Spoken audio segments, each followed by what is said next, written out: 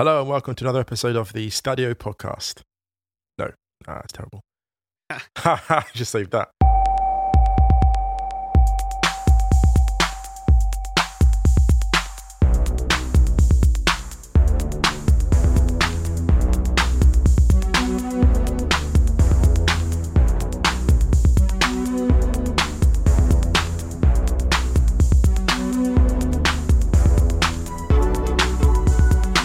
Hello and welcome back to the Stadio podcast. I'm Musa Okwonga. I'm Ryan Hunt. Hello Ryan, how are you doing? I'm right, thanks. How are you? I'm very well, thank you, for several reasons, football-related reasons. Oh yeah? Yep. Obviously, as you tweeted the other Friday, La Liga is back. La Liga is back. And Ligue 1, the French First Division, is very interesting. So I was just saying actually earlier, before we started, that I'm apologising in advance to any sort of PSG fans, but I did find it hilarious that Rennes beat PSG, only because Rennes beat PSG 2-1 and they seem to have this thing over them. So I think they beat them in the French Cup final. Nari lost to them in the Super Cup final and then just did them again the other day. So it's kind of fun.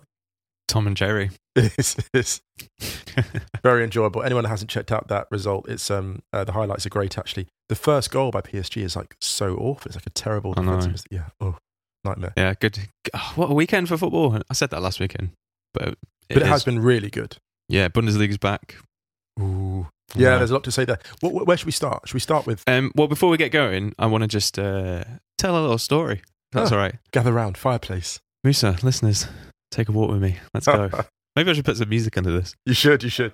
So, long story short, a couple of days before we were due to announce Stadio, which had been ready to go for ages, we'd had all the design stuff done. It was kind of too far down the line to change.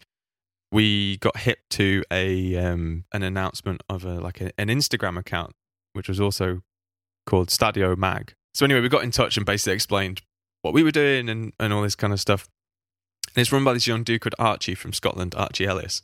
And it was a rebranding of a previous thing that he'd had. And he's got a new name for it. It's called Footballista. So we said that we'd plug it on the podcast, give him a little bit of a nudge. Absolutely. So yeah, it's Footballista Mag. So FUTBOL-ISTA-mag.com. And then at Footballista Mag on Twitter and Instagram.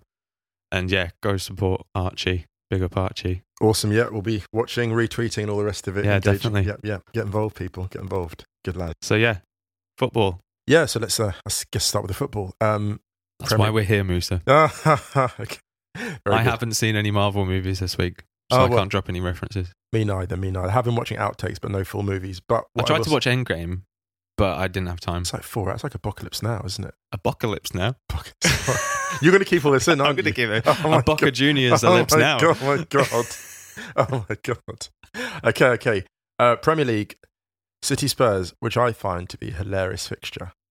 Because I think that fixture is actually the pressure point of the Premier League. Well, it's now building a real rivalry as well, isn't it? You know, with what happened in the Champions League and... But it's deeper than that. Yeah, I know, but I'm just saying it's adding to it each time. But what I love about this game in particular is the fact that Pochettino was the first person to just blow Guardiola's spot. Because we don't talk about it now, but Guardiola's first season when they came third, I think, they were flying. They often won the first 6 games. I thought you were talking about Barcelona. Espanyol. Oh, no, City Spurs. Going way back. Yeah. When Guardiola first arrived, people were talking as if he'd invented football. And they won the first 6 games. They scored like 18 goals, I think, in 6 matches. And they were flying. And then Pochettino played them. Well, Spurs played them at White Hart Lane and they just blew them away. And they basically played hyperspeed. So they beat them to every ball, pressed them out of sight for 90 minutes and beat them 2-0. And that kind of broke the sort of City mystique. And City then lost, I think, 2 games consecutively in December, 3 games out of 4, and that did them. And the Spurs game is what upset them. And it's so funny that at crucial points in Guardiola's career, Pochettino's just turned up and been like, ah. Is Pochettino, is he the Rennes to Guardiola's PSG? No, he's worse. He's his Joker. He's the Dark Knight. He's the Dark Knight. You know, like when the Dark Knight, when like Heath Ledger's like swinging in the breeze in that final scene, the iconic scene. You and I are destined to do this forever. Exactly. All you need is a push, and that's what it is. He's his Dark Knight. He's his Joker. Poor Guardiola on his high-speed bike just can't kill Pochettino. The Petmobile. He's the Pet. Oh my God. That's so good. That's so good. And the Petmobile is more souped up every single film in the series, in the franchise. It's he's always got new toys. He comes back with each episode, new toys. He does, doesn't he? He's got a Rodri. He's like, he's got a Rodri. Oh my God, what's a Rodri? And the Joker just comes out with a cap gun. And the fact that it's always VAR. I mean, that is the most Joker thing ever. It's VAR. It's amazing. It's so... I don't want to laugh at Guardiola too much, but it's just so perfect. Well, let's get real, though. As the laws are, it's the correct decision. It was. But unfortunately, as we've mentioned before, last year, and we probably mentioned it last week, VAR has highlighted how certain laws just don't work when they come under that level of technical scrutiny. So they have to... two dudes talking about VAR. What a revolutionary podcast. Sorry. But yeah, I mean, it's going to lead to rule changes, isn't it? I suppose the question is, what's the philosophy behind the rules? Is it to contribute to a flow of the game, a compelling spectacle? And at the moment, it feels like they're still working it out. And it was the right decision, but my goodness. I mean, what's the crazy thing about this is that this is a crucial game. As early as it is in the season, this is a crucial match. Yeah. And Spurs are delighted because, frankly, I mean, City really went at them. And no disrespect to Spurs. Spurs are a fantastic team, but City they have that many playmakers and they cause that much trouble. One thing I do have a slight sort of hot take for. So I was basically traveling between. I was heading to a friend's work event, so I caught only the latter part of the first half, and then the rest of the match. So I was en route, and I saw this sort of De Bruyne assist for Sterling's goal. No. I'm going to hot take this. I was like, really? I was like, is crossing in the Premier League like that? No, but it was one of those like really lovely trajectories. Yeah, and actually, it's kind of crossing 101, really. Thank you. That's what I'm saying. That's the standard. And I saw the cross, and I'm like, no offense, but I love Kevin De Bruyne. You know, everyone knows that on the podcast. Heard me talk about this before. His passing is mind blowing. I remember thinking, that's the pass everyone's going nuts over. Do you know what it is? It's a carbonara. Quite simple, but really beautiful. Yeah, but you know, you don't need a huge amount of technical nous to make a nice carbonara. It's a bit like when someone has like Sudanese food in Berlin. They're like, oh my goodness, this place, OMG, it's amazing. You're like, and they tell you where they ate, and you're like, yeah, it's good, but there's literally 5 spots I can tell you better than that. Wow. It was like that. It was like, yeah, it was like a suit. It was like a. It's like you're just dissing yourself. Well, it's like a regular. I've got some news, by the way, on food stuff. Okay, what's that? Right. So there's a Pakistani cafe opening in Berlin. What? Where's that? It's going to do nahari. You know, like my favourite dish in the world. Ooh, where's that? You're going to say it here on the podcast? Can't remember what the address is, but they've not opened yet. But when they are open, I'm going to... put that in. Because literally the thing I miss the most about living in Manchester is this nahari spot we used to go to called Cabana. Every Sunday. Oh, I mean, obviously, apart from my family. But, of course. And friends. I love you all. I miss you very much. And they did a nahari pop-up. I was away. And it's this, like, I wake up Sundays like craving this thing. Right. It's unbelievable. If anyone hasn't tried nahari, find a really good nahari spot and try it. But anyway. How soon is it opening? I don't know. Not soon enough. Well, absolutely. Well, keep updated. Yeah, I'm hoping they'll sponsor the podcast. Listeners, there's a Stadio food cast. We're always... sorry, we're here to talk about football. No, it's the food cast. We're always happy. Any listeners who happen to run delicious restaurants, we're always happy to provide a tasting, a live podcast recording, if any of you are choosing. So, yeah. We will give you a plug. We will. City Spurs, great game. Weird touchline altercation between Guardiola and Aguero, but that's just been a thing that's been simmering. I mean, that's nothing. It is what it is. I think. Right. No biggie. Liverpool Southampton avoided a banana skin there. That was very interesting. Adrian doing his best to drop them some points, like you predicted last week. Well, I just think it's the adjustment, isn't it? You know, when you play out from the back like Liverpool do, these are the occupational hazards, and you get a team that are quite alert like Southampton. These will happen. What's interesting about Liverpool, though, and I will say this, is I went through and I was comparing the Liverpool squad of 2013-14, which was, their first sort of major title challenge in a while since the Benitez years. And I compared it to this squad, and it's just, the difference is mind-blowing. Another league. To the point where I'm not even sure how many of those Liverpool players get into this Liverpool team. And I want to just give credit to any Liverpool fans listening. Jordan Henderson, to retain his place and evolve through different iterations of the Liverpool team is so impressive. And the way he handled getting dropped for moments of last season as well and came back. Right. And the criticism he's had to become the captain of Liverpool in the wake of Gerrard and win a Champions League, it's just incredible. And he's a glue guy. Yeah, he's amazing. He's a glue guy. On the Adrian Allison thing, shout to Ash. Yes, as always. I think he's our only listener in Tbilisi. Unless he's... Although, actually, last week, I checked the stats. We had a few more, so I think he's been telling friends. Oh, in wow. Tbilisi, Georgia. My goodness, we're developing us. He tweeted us saying, thoughts on this. And it was Jermaine Genius on 5 Live. Right. Basically saying Alisson is no Edison and that the absence of Alisson is not going to have a massive impact on Liverpool's style of play. In fairness to Genis, maybe he just doesn't watch that much Alisson. Yeah, well, he was saying that Alisson makes mistakes, but I think this is just a volume thing. So goalkeepers are playing the ball out a hell of a lot more. Right. Teams are pressing a hell of a lot more. Right. Therefore, the math. Occupational hazard. Yeah. You know that Always Sunny in Philadelphia meme? Right. I got the cigarette. I'm being like, guys, the volume's going up, right? Yeah, exactly.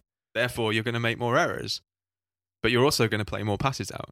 So, I mean, it's not like Edison never makes mistakes. Exactly. Any ball-playing goalkeeper is going to make mistakes. How many times have people jumped on people like Neuer whenever they've made a mistake, or Van der Sar. Leno when Leno first started at Arsenal, he got caught a couple of times. Lloris, who De Gea, was kind De of Gea like as well. Yeah. De Gea.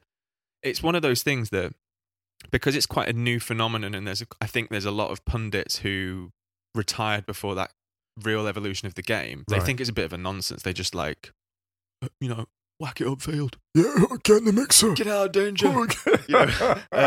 Away. And actually bringing that added level of technicality into it, I think, again, I'm going down a little bit of a wormhole here, but I think that removes them from the game that they know. That's right. Further and further. That's right. A lot of these pundits you tend to see jump on things that suggest that the game is technically better than when they played. Because they don't really like It's that. a threat. It's a threat. Yeah. And that's understandable. I get it, yeah. But, I mean, go and check it out, see what you think. This is taking up too much time. No, it's worth it. It's worth to go into it. I'm gonna publish my essay on the volume. We've all got our bugbears, haven't we? We've all got little things that set us off. I'm really ratty this morning. I was right about the De Bruyne's cross, and that was completely... I'm going to get a lot of stick for that. it looked beautiful. It did. It was glorious. It's gorgeous. Lovely trajectory. Yeah, like Christmas lights. Yeah, and, moving on from the carbonara reference, let's talk about some sauce. Oh, segue. That was a really... That was good, right? What's that Roots maneuver bit when he goes, segue? What's that song? Is it Witness the Fitness? And he just goes, segue. That was a segue. Yeah. Segue. To Arsenal, maybe. Oh, well, it's funny you mentioned that, actually, speaking of sauce. That's very kind of you. Well, but then again, Burnley is kind of the game that would have been a banana skin for Arsenal. Well, I mean, I don't think Sean Dyche has ever taken points off Arsenal in the Premier League, but they always give Arsenal the game. Right. The thing that I really like about this Arsenal team this season, I think I said it on Twitter, is that they've still got a lot of players to come back. Right. They've got new signings to integrate, and they just look way more dynamic than they have done for a long time.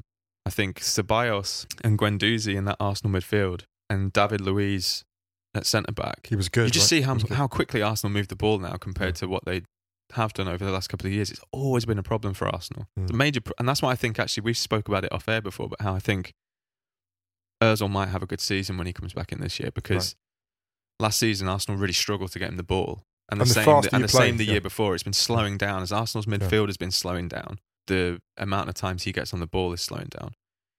And I think now Arsenal have real passes and real pace going forward as well. This is actually something that's important, isn't it? I think the point you make there, you imply the higher tempo you play with Ozil, the better he is.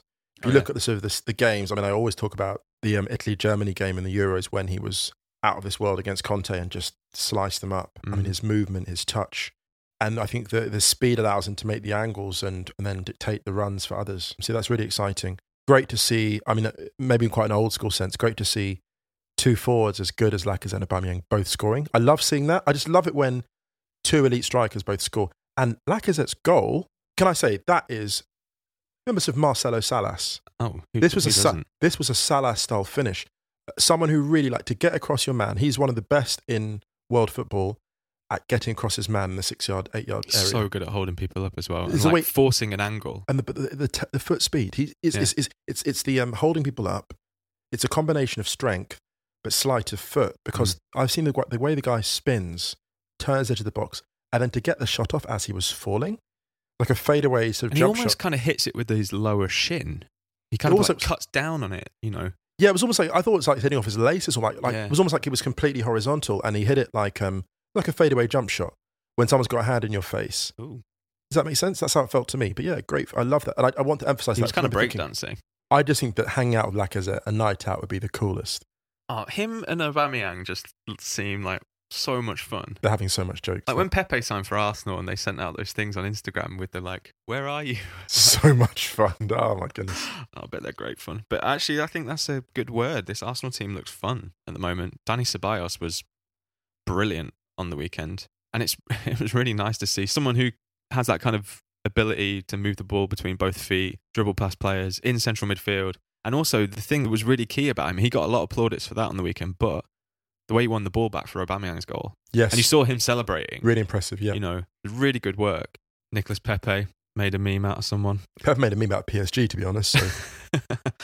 I mean, anyone that saw most people listening will have, I think, seen at least the highlights of what Pepe did to PSG last year. But he is a firestorm. Yeah, and I think it's quite encouraging for Arsenal. I mean, they go away to Liverpool next week, so it could all come crashing down after a 6-1 defeat, after going 1-0 up in the first few minutes. That's what's going to happen, isn't it? There are games you can get too early in the season, aren't there? Spurs was too early in the season for City, I think. Yeah. Games like that, you really need to be in a rhythm. Yeah. And you really need everyone available, obviously. Wow. Great insight, right? Right, wow. That's why I get the big bucks. Anywhere else in the Premier? Oh, Chelsea. Yeah, interesting. I think, they're a team that needs time. Pedro, unbelievably quick. I don't know what kind of... We had a couple of questions about this, actually. Should we dive into it? Let's go. Okay, sure. Okay, so one of them from a great name, Communal Electric. Wow. How do you rate Pedro? There you go. Unbelievable. Vampire blood. The feet are so quick. The feet are so quick. I'd love to know what Pedro's diet's like. Plant-based. I think he's plant-based and he's yoga. I think he's on that side of... What's that protein? What's that thing? The keto... What the... It's all about ket. Ket diet. Pedro down Bergheim with his glow sticks. You think Ket would show up on the doping thing? I think he's on low cut. Dude. Blow up. I don't know. Do you think it would blow up the urine sample. If you put Ket, it would be glowing. The urine would come surely you wouldn't punish people for being on Ket in a football game, would you? If someone took ketamine and they gave a urine sample, it would come out glowing and there'd be a rave tune playing. It's the most detectable. It must be a detectable drug. Yeah, but it's definitely not performance enhancing. We don't know. We don't know. I was involved in the music scene in Manchester. I've seen many examples. We've had a strong sample size. It's funny how you keep dropping these hints. I need to stop that. Ignore that. Every podcast we draw back the veil more and more, don't we, Ryan? It's because no one cares anymore. There's been enough time. We'll return to... You're becoming a meme, by the way. Oh, no, am I? Secret DJ. Oh, God. Is that like Secret Footballer, but less interesting? Yes. No one cares. Secret Football, only more complaining on Twitter in airports. Off the gig in Sharm el-Sheikh. Oh, dear, how miserable. Hashtag not a real DJ. Yeah. There was also another one, let me find it, from Guna Kerr. Has Lampard taken the right job at the wrong time? Ooh, no. Because if you're Frank Lampard, you take the Chelsea job whenever it's available. Yeah. Because what could happen then? You could have Allegri there, then you don't get it. And actually, I think this is kind of the perfect time because they've sold their best player. Right. And there's a definite transition there. And actually, I think they're going through a transition of identity. And I think, and I don't know this, maybe Chelsea fans will clarify. But you know how we mentioned a couple of times last year about how when there's a clear identity, kind of buys you more time. Because fans invest in youth. Yes. And if it's very clear that this is a process, because it wasn't sustainable the way that Chelsea were running that football club. No.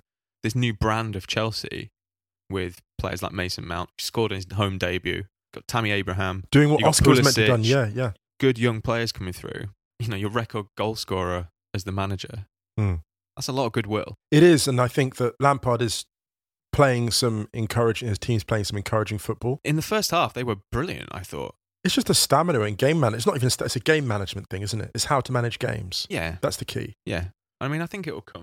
Yeah. Leicester are not I think Leicester are going to surprise a lot. Well, maybe not surprise a lot of people because a lot of people were putting them as 6th, I saw this season, which I think is a little high. But maybe there was a question about who's the new catfish from Ahmed Youssef. Yeah. Who in the Premier League will be the new catfish club? Will Everton regain their catfish trophy or will there be a new cat in town?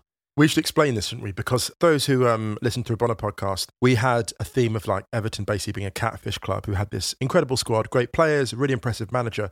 but they always flattered to deceive. A bit like Belgium before Belgium really came good. Basically Catfish, Yeah. like Catfish, the TV show, Yeah, but yeah, in but- football form. But we need to explain. Yeah, exactly. And So- we termed Arsenal Everton as the Super Catfish show. Yes, Derby. the Super Catfish show, because they're both basically. catfish teams. Yeah, Yeah. they're not the Catfish Everton. Do you know why? Because, and this is really important, the Catfish, it's not just the results, it's the process. And the way Everton have engaged these first 2 games, there's been some really good game management. And what I like about it is you've got, Bernard scoring, and the front line is really going to click, but they're solid. There's real growth. So they're not a Catfish now. Bernard. Bernard. Al Bernard Bernard. from Brazil. So funny. I think Everton are going to be really good this season. I think so. Like I said last week, I could see them breaking into that top 6 easy. Do you know who the Catfish might be? I think it might be Watford. Oh. I think Watford might be the Catfish because see how they got done by Brighton? Uh-huh. And this weekend again, they struggled. Mm-hmm. And the cut final line, I wonder how. I mean, I know it was 6-0, I know it was City, and that people weren't expecting them to win, but I wonder how much that affected their momentum. I just don't know. I mean, it's intangible because they're professionals and they're competitive people, but that 6-0 must have hurt. Yeah. If you think what they've done, Watford haven't really upgraded like the other teams have. And I just wonder if other teams, not that Watford have gone backwards, but other teams have leapt forward. Yeah. Does that make sense? Mm. So they're a very good team, but I think they're going to they might be the underachievers this year. Interesting. Does that make sense? Yeah, 100%. Actually, I agree. Yeah. Before we move on from the Premier League, there's another question. Sana Qureshi, what kind of thing is needed for Sheffield United to do away with their fun 3-5-2 formation? For example, what will it take to cross their joy? I love that. Or do you think they're in for the long haul? I'm really impressed by Sheffield United. Yeah, and I me think too. the thing is, though, if you look at what they did, they played a 3-5-2 at home this weekend, and they had like less than 45% possession, even less. I think that's smart, though, against Palace. No, and I'm not knocking it. What I'm saying is that's why I'm saying that I can't see them change it anytime soon, because the 3-5-2 is so compact in that context that, and I actually love it as a formation. It's one of my favourites. The only difficulty with 3-5-2 is it's really hard to get the wing backs, and it's really hard to get 3 centre backs that can play out and are comfortable in that context. I mean, it's one of my favourite formations, but you don't see that often for that reason. And why change it? I think they're going to be very durable. They've taken 4 points in the first 2 games. They're going to cause trouble for sure. They're going to cause trouble. They're going to be fine because they're a huge club. But I think to progress, staying in the league is massive. And I think their 3-5-2 is, from the players they have, it really suits them. Absolutely. And they're going to hurt someone. If they get United on like a weeknight, they'll do us some damage, I think. I think they can sting a few teams away from home like that as well. Yeah, for sure. Especially, when you get into those cold winter evenings. They could have a bit of a Burnley element, actually, in terms of the organisation and the ability to punish teams. And there are some teams that when you're at 70%, they come... I'm an Arsenal fan, I know that very well. Yeah, okay, yeah. We could be at 100%. Yeah, I think they're here. Yeah, they're here for the long haul, I think. Should we take a break and then come back? Absolutely, yeah.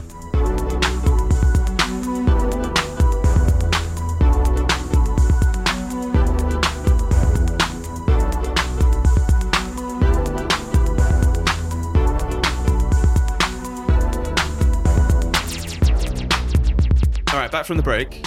Shout outs. Do you want to go first? If you look on Twitter handle Brannick, Braneck, Dave Brannick wrote a wonderful essay for a non-league magazine. They basically cover non-league football primarily in Germany, and they're called Bloody Hell Magazine. Oh, yeah. And Dave Brannick wrote a really lovely piece about going to watch Hansa Rostock playing against Stuttgart, VfB Stuttgart.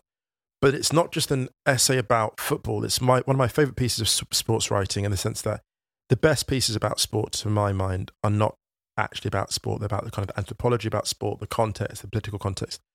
And Dave just wrote a really great piece.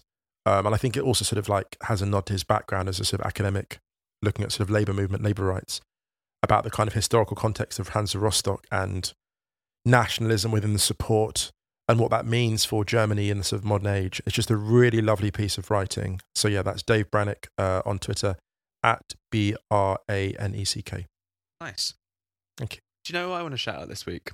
The great commentator, Derek Ray, who covers the Bundesliga primarily, I think it's for Fox Sports, or he's on the Bundesliga international feed. Right. He commentated on Dortmund Augsburg on the weekend. And I just realised, I think he's my favourite commentator. There's something about the way that he covers the Bundesliga. I think he lived in Germany, spent time in Germany, maybe studied here. Yeah. Speaks German fluently, I think. But I don't know. It's just like a very soothing voice, lovely soft Scottish accent.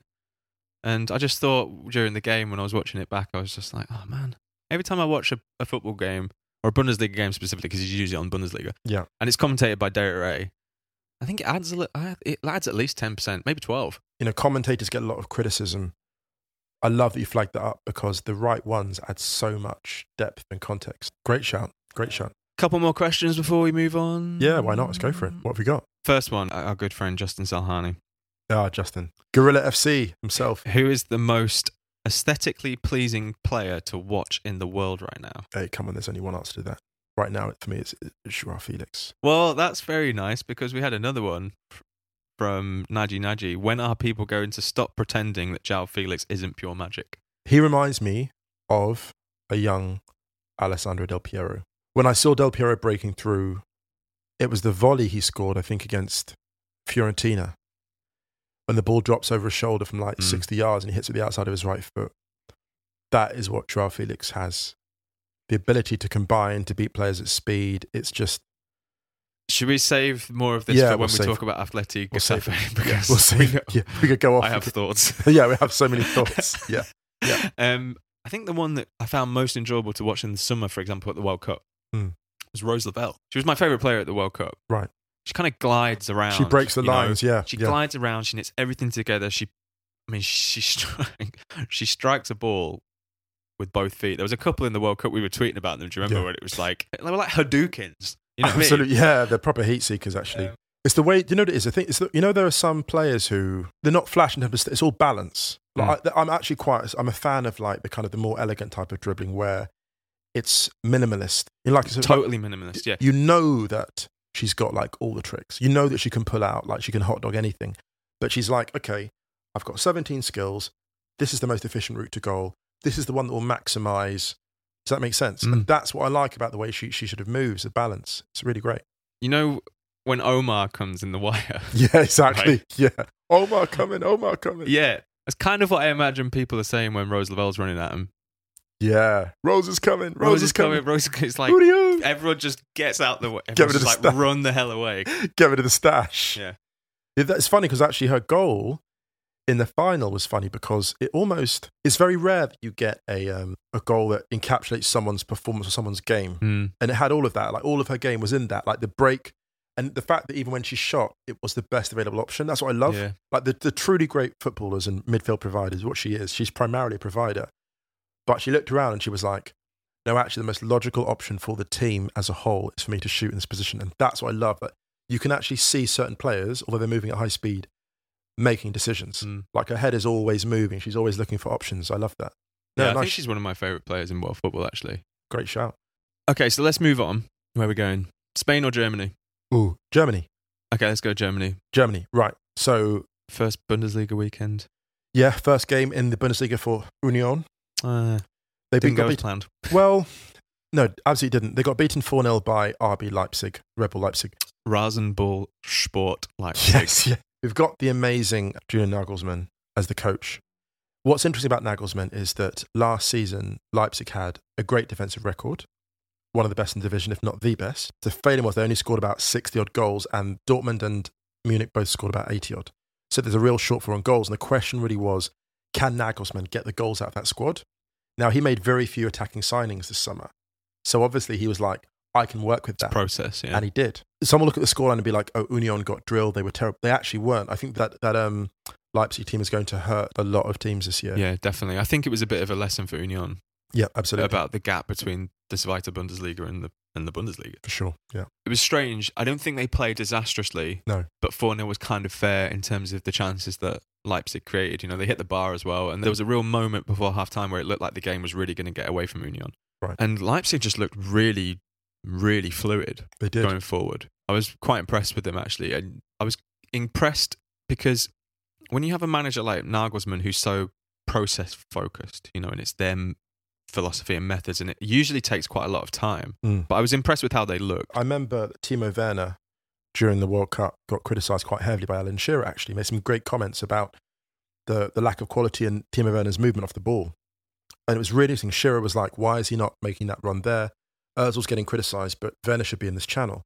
what was really great about Werner's movement against Union, and some might say it's only Union, was he pulled wide, but he also found room in the kind of like false nine spot in front of this. You know, his movement was fantastic. For his goal, it was really good. He just dropped into that pocket just off the centre backs. Right, but he was also really pulling good. out the channels. So this is a dynamic. He's obviously been integrated so well into the Nagelsmann attacking system, and that was exciting to see. That's the development, I think. Sure. Yeah, definitely. Yeah. Like I said on Twitter, Union have made a lot of signings, and this is the third best team in the Bundesliga, probably. Absolutely. With the Nagelsmann factor. Yeah. It's not one I think they expected to win. And, I mean, added to that, obviously, there's the kind of complete polar opposites in terms of club philosophies that people may have seen. I retweeted a thing that Archie Rintut was there, and he gave a really good kind of summary of the situation before the game when he was on, I think he was doing Fox Sports in the US. And the Union fans had an atmosphere boycott for the first 15 minutes because they don't consider RB Leipzig as a football club. Right. And they gave these 11 reasons why. It's super interesting. I won't read them out here. Go and check the video. But it was kind of ironic. 15 minutes in, the Union fans, they counted down the last 5 seconds and then they started making loads of noise. And then 50 seconds later, RB Leipzig took the lead. Brutal. One game, it's really difficult to make a massive judgment like that. But I think my gut says that Union will be okay this season. I definitely think there are 3 worst teams in the Bundesliga. Right. You know, obviously 2 of them will definitely go down. Start with so Bayern. Well, not that interesting, but Bayern drew 2-2 against Hertha. What I think is interesting about Bayern is they do look that little bit weaker. Put it this way: they haven't leapt forward in the same way that Dortmund have leapt forward in the transfer market. So this will again be a very tight championship, as we saw from Dortmund's result, which we'll get into in a second. But yeah, the Bayern struggle is going to be interesting this year. Dortmund. That was fun. It was a lot of fun. 35 seconds behind. Was it 35 or 39 to Augsburg at home? First game of the season. Everyone's like, here we go. And then Jadon Sancho, interestingly enough, pointing to his bag, didn't kiss it, but pointed to it. And I'm like, this is interesting. Like, you're doing the whole club loyalty thing. I like that a lot. Quite sweet. I like that. But it's so. He was brilliant on the weekend. He got a goal. He got an assist. Julian Brandt looked good as well. Julian Brandt off the bench. Beautiful goal. This is the thing about Dortmund this season. And yeah, it's one game and it's Augsburg at home. And I think Augsburg are going to struggle this season. But watching Dortmund last season, even when they're at their best, there was so clearly something that you could see falling apart at some point. Right. This looked like a more complete, balanced Dortmund 11. Right. You're smiling at me. Have I drank the Kool-Aid? No, it's not your fault. It's nothing you've done at all. It's the fact that Dortmund bought Mats Hummels for that experience to help the backline Zagadou, and then it was his error. Result position. Like, I was like, it's so sensible on paper. Bring back Mats Hummels to Dortmund, and he'll shore up the backline, help out Zagadou. Like, and then he's caught out of position 3 times for the Augsburg goal. In the words of the great philosopher Alanis Morissette. Isn't it ironic? Oh, so good. So good. They did look really good. And yeah, Torgan Hazard played well. Julian Brandt coming off the bench. And Hakimi back fit. Weigl looked good. Sancho's brilliant. And Witzel was hot dog. Witzel's pass for Julian Brandt's goal. Beautiful. I mean, yeah, he stepped up. He leveled up. Beautiful. One quick last shout on Bundesliga before we go to La Liga. Paderborn. Shout out to Paderborn. I think they've got a capacity of 15,000. They're like the smallest club in the Bundesliga. And they got beaten by Leverkusen 3-2, but it was a really good game. It was a good game, actually. Do you know what I love about it? Kai Havertz, goal and an assist. But the funny thing about that game was it was like Kai Havertz just coming in and adding a touch of class to settle the gunfight. Wow, it got real. Like, Paderborn were doing pretty well on the break, and then he just comes in and settles. And both times he intervenes, there's all this chaos, and Kai Havertz just like has a glorious chipped finish, comes in with the assist, where kind of plays the sort of Iniesta pass, the assist before the assist for Leverkusen's third goal.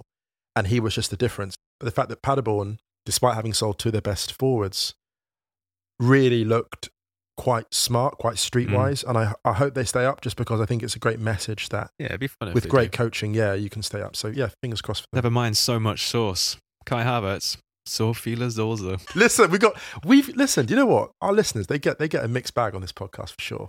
Yeah. German accents, they get like pop culture references. Are they still there? Hello? Is this thing on? Anyone? Ladies, gentlemen. That John Travolta gif in Pulp Fiction. Oh my God, slipping around. Right, we need to go to Spain. let's get on to Joao. So, Goodness gracious me. You called it, though. Isn't it funny? Called it. Isn't it funny how the first game of La Liga season, Atleti's best players left. They've signed one of Europe's hottest prospects. It's all new. They've got Getafe first game of the season. Getafe. It's 1-0 and there's 2 red cards.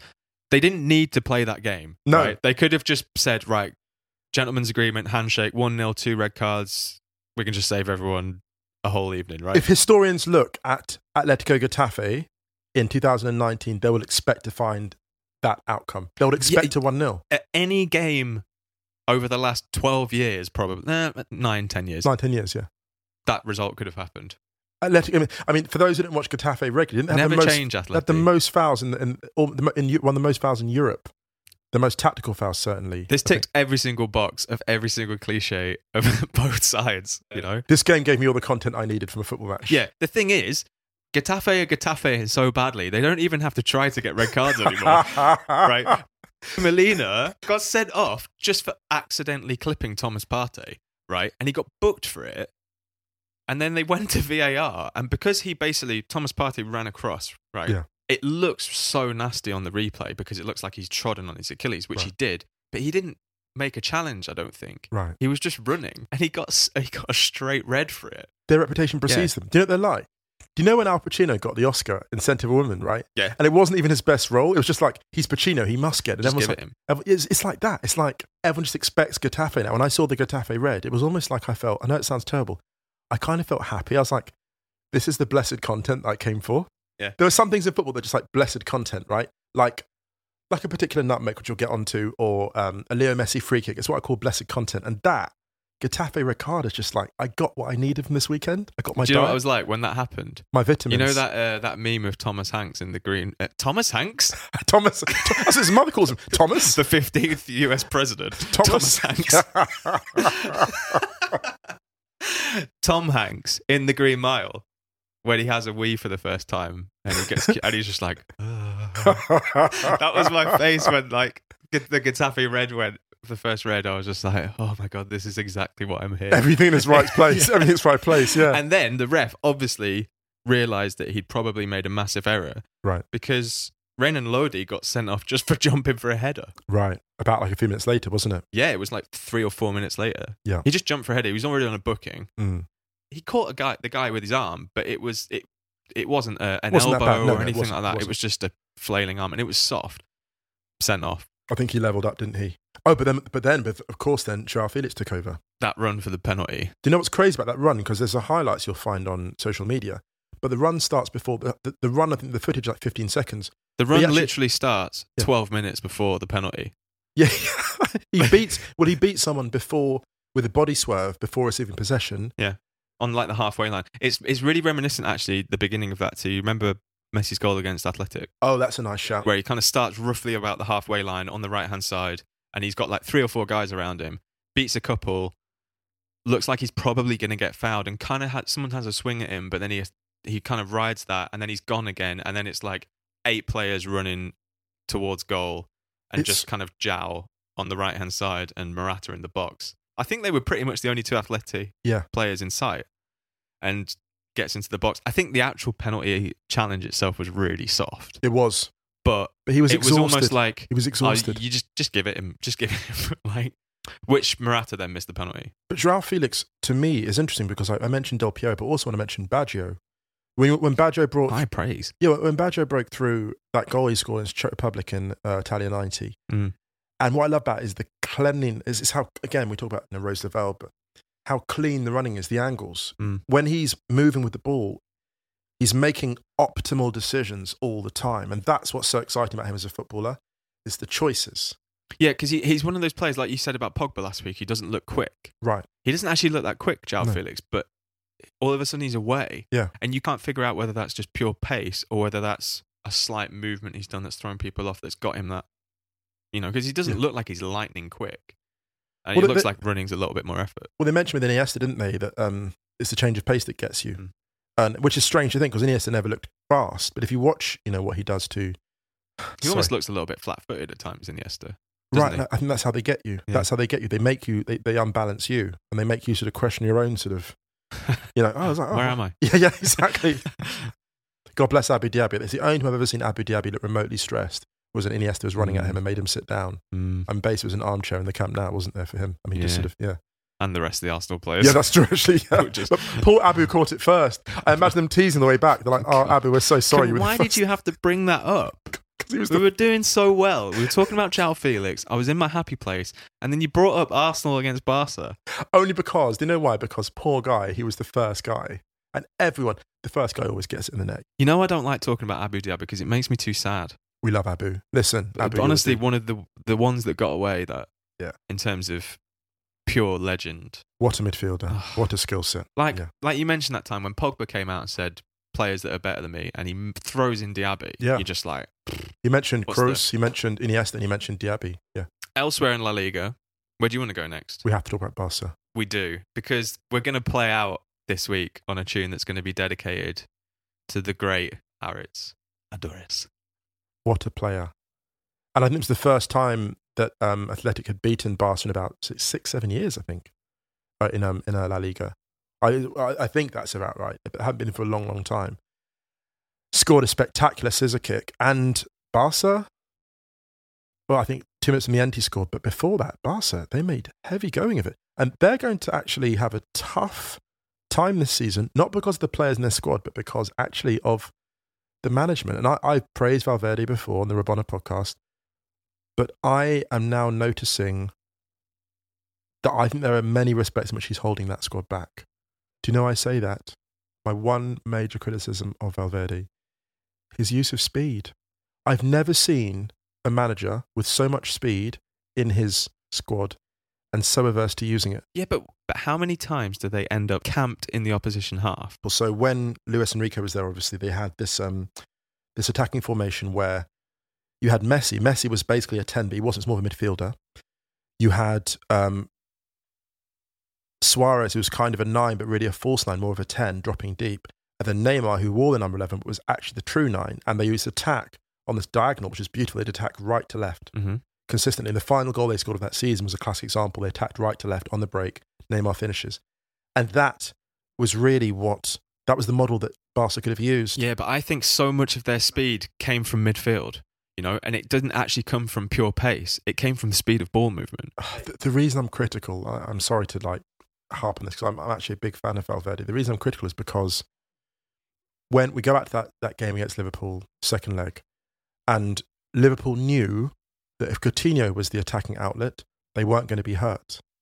And that's the problem. If you've got players, with the kind of speed and mobility of Malcolm as tremendous options. I mean, Malcolm that's a weird one for me. That's what I'm telling you. That's what I'm saying. And also don't forget how good Semedo was terrific in the lead up to that. Semedo was so good, and they go with Sergio Roberto. So for me, Valverde's use of speed, I think that is there's an element where he wants to contain the game and manage the game by using players that are maybe technically more adept, or they can, Sergio Roberto's got a very high, what you call like a footballing IQ. Not that Semedo's not a great player, but Sergio Roberto in that system is, you can just rely on him in 6 different positions.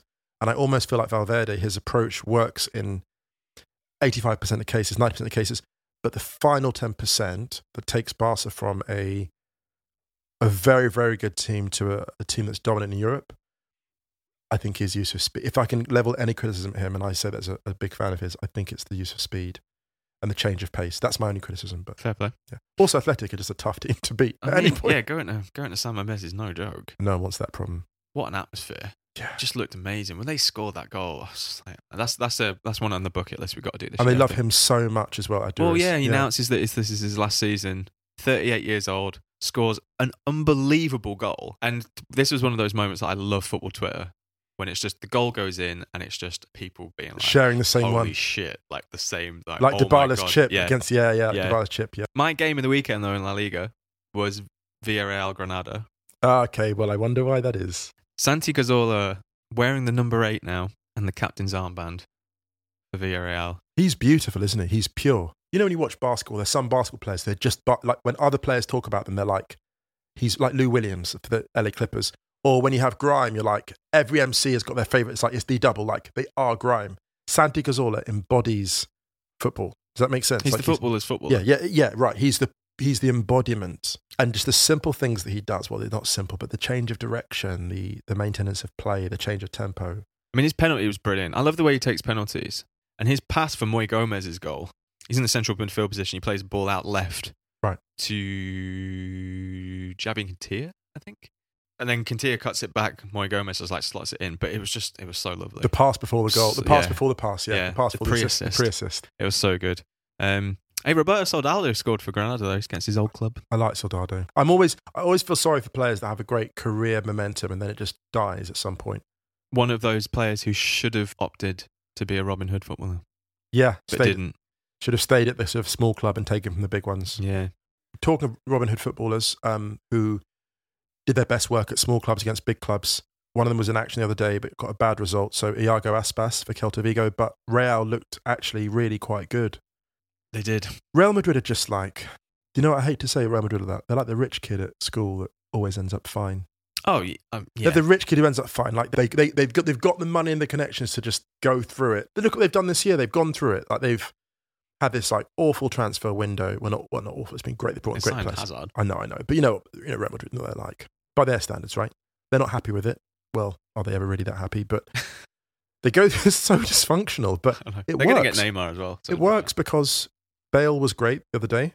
Madrid were impressive. That's a tough place to get a good result. And they came out looking like actually those three are going to again look dangerous. Because if Madrid are still not fully clicking and they come with a result like that, having gone down to 10 men with an awful red card decision against Modric, then they're going to be there and thereabouts. So yeah, as Sid Lowe said, we have a league. Right, we should get out of here. We've run super long. Oh, sorry. So we're going to play out this week on Margie Joseph knockout. Sending this one out to Adaritz for his goal. And before we go, please find us on all your social media platforms. We're at Stadio on Twitter. Are we Stadio Football on Instagram? We are, Musa. We're Stadio. You should know this. Yeah, I'm getting old. I'm greying and balding. Stadio.football is the Listeners, website. you can't see me, but I'm greying and balding. I know I don't have a Twitter avatar, but I'm greying and balding at the moment. And finally, if you could maybe just tell anyone, like a friend, acquaintance who you think might be interested in the podcast, subscribe, share, rate. The ratings on iTunes would be really handy. Yeah. If that's cool. We've got a few in already. If you like. Yes, absolutely. Yeah. Anyway, playing out Margie Joseph knockout. We'll be back next week. Take care. See you soon. Bye. Bye.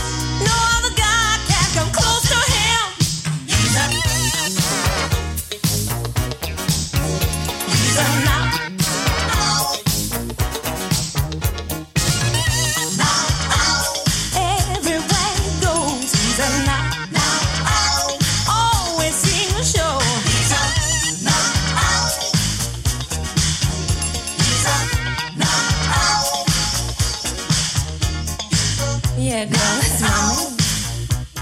Ain't it fine? No, baby.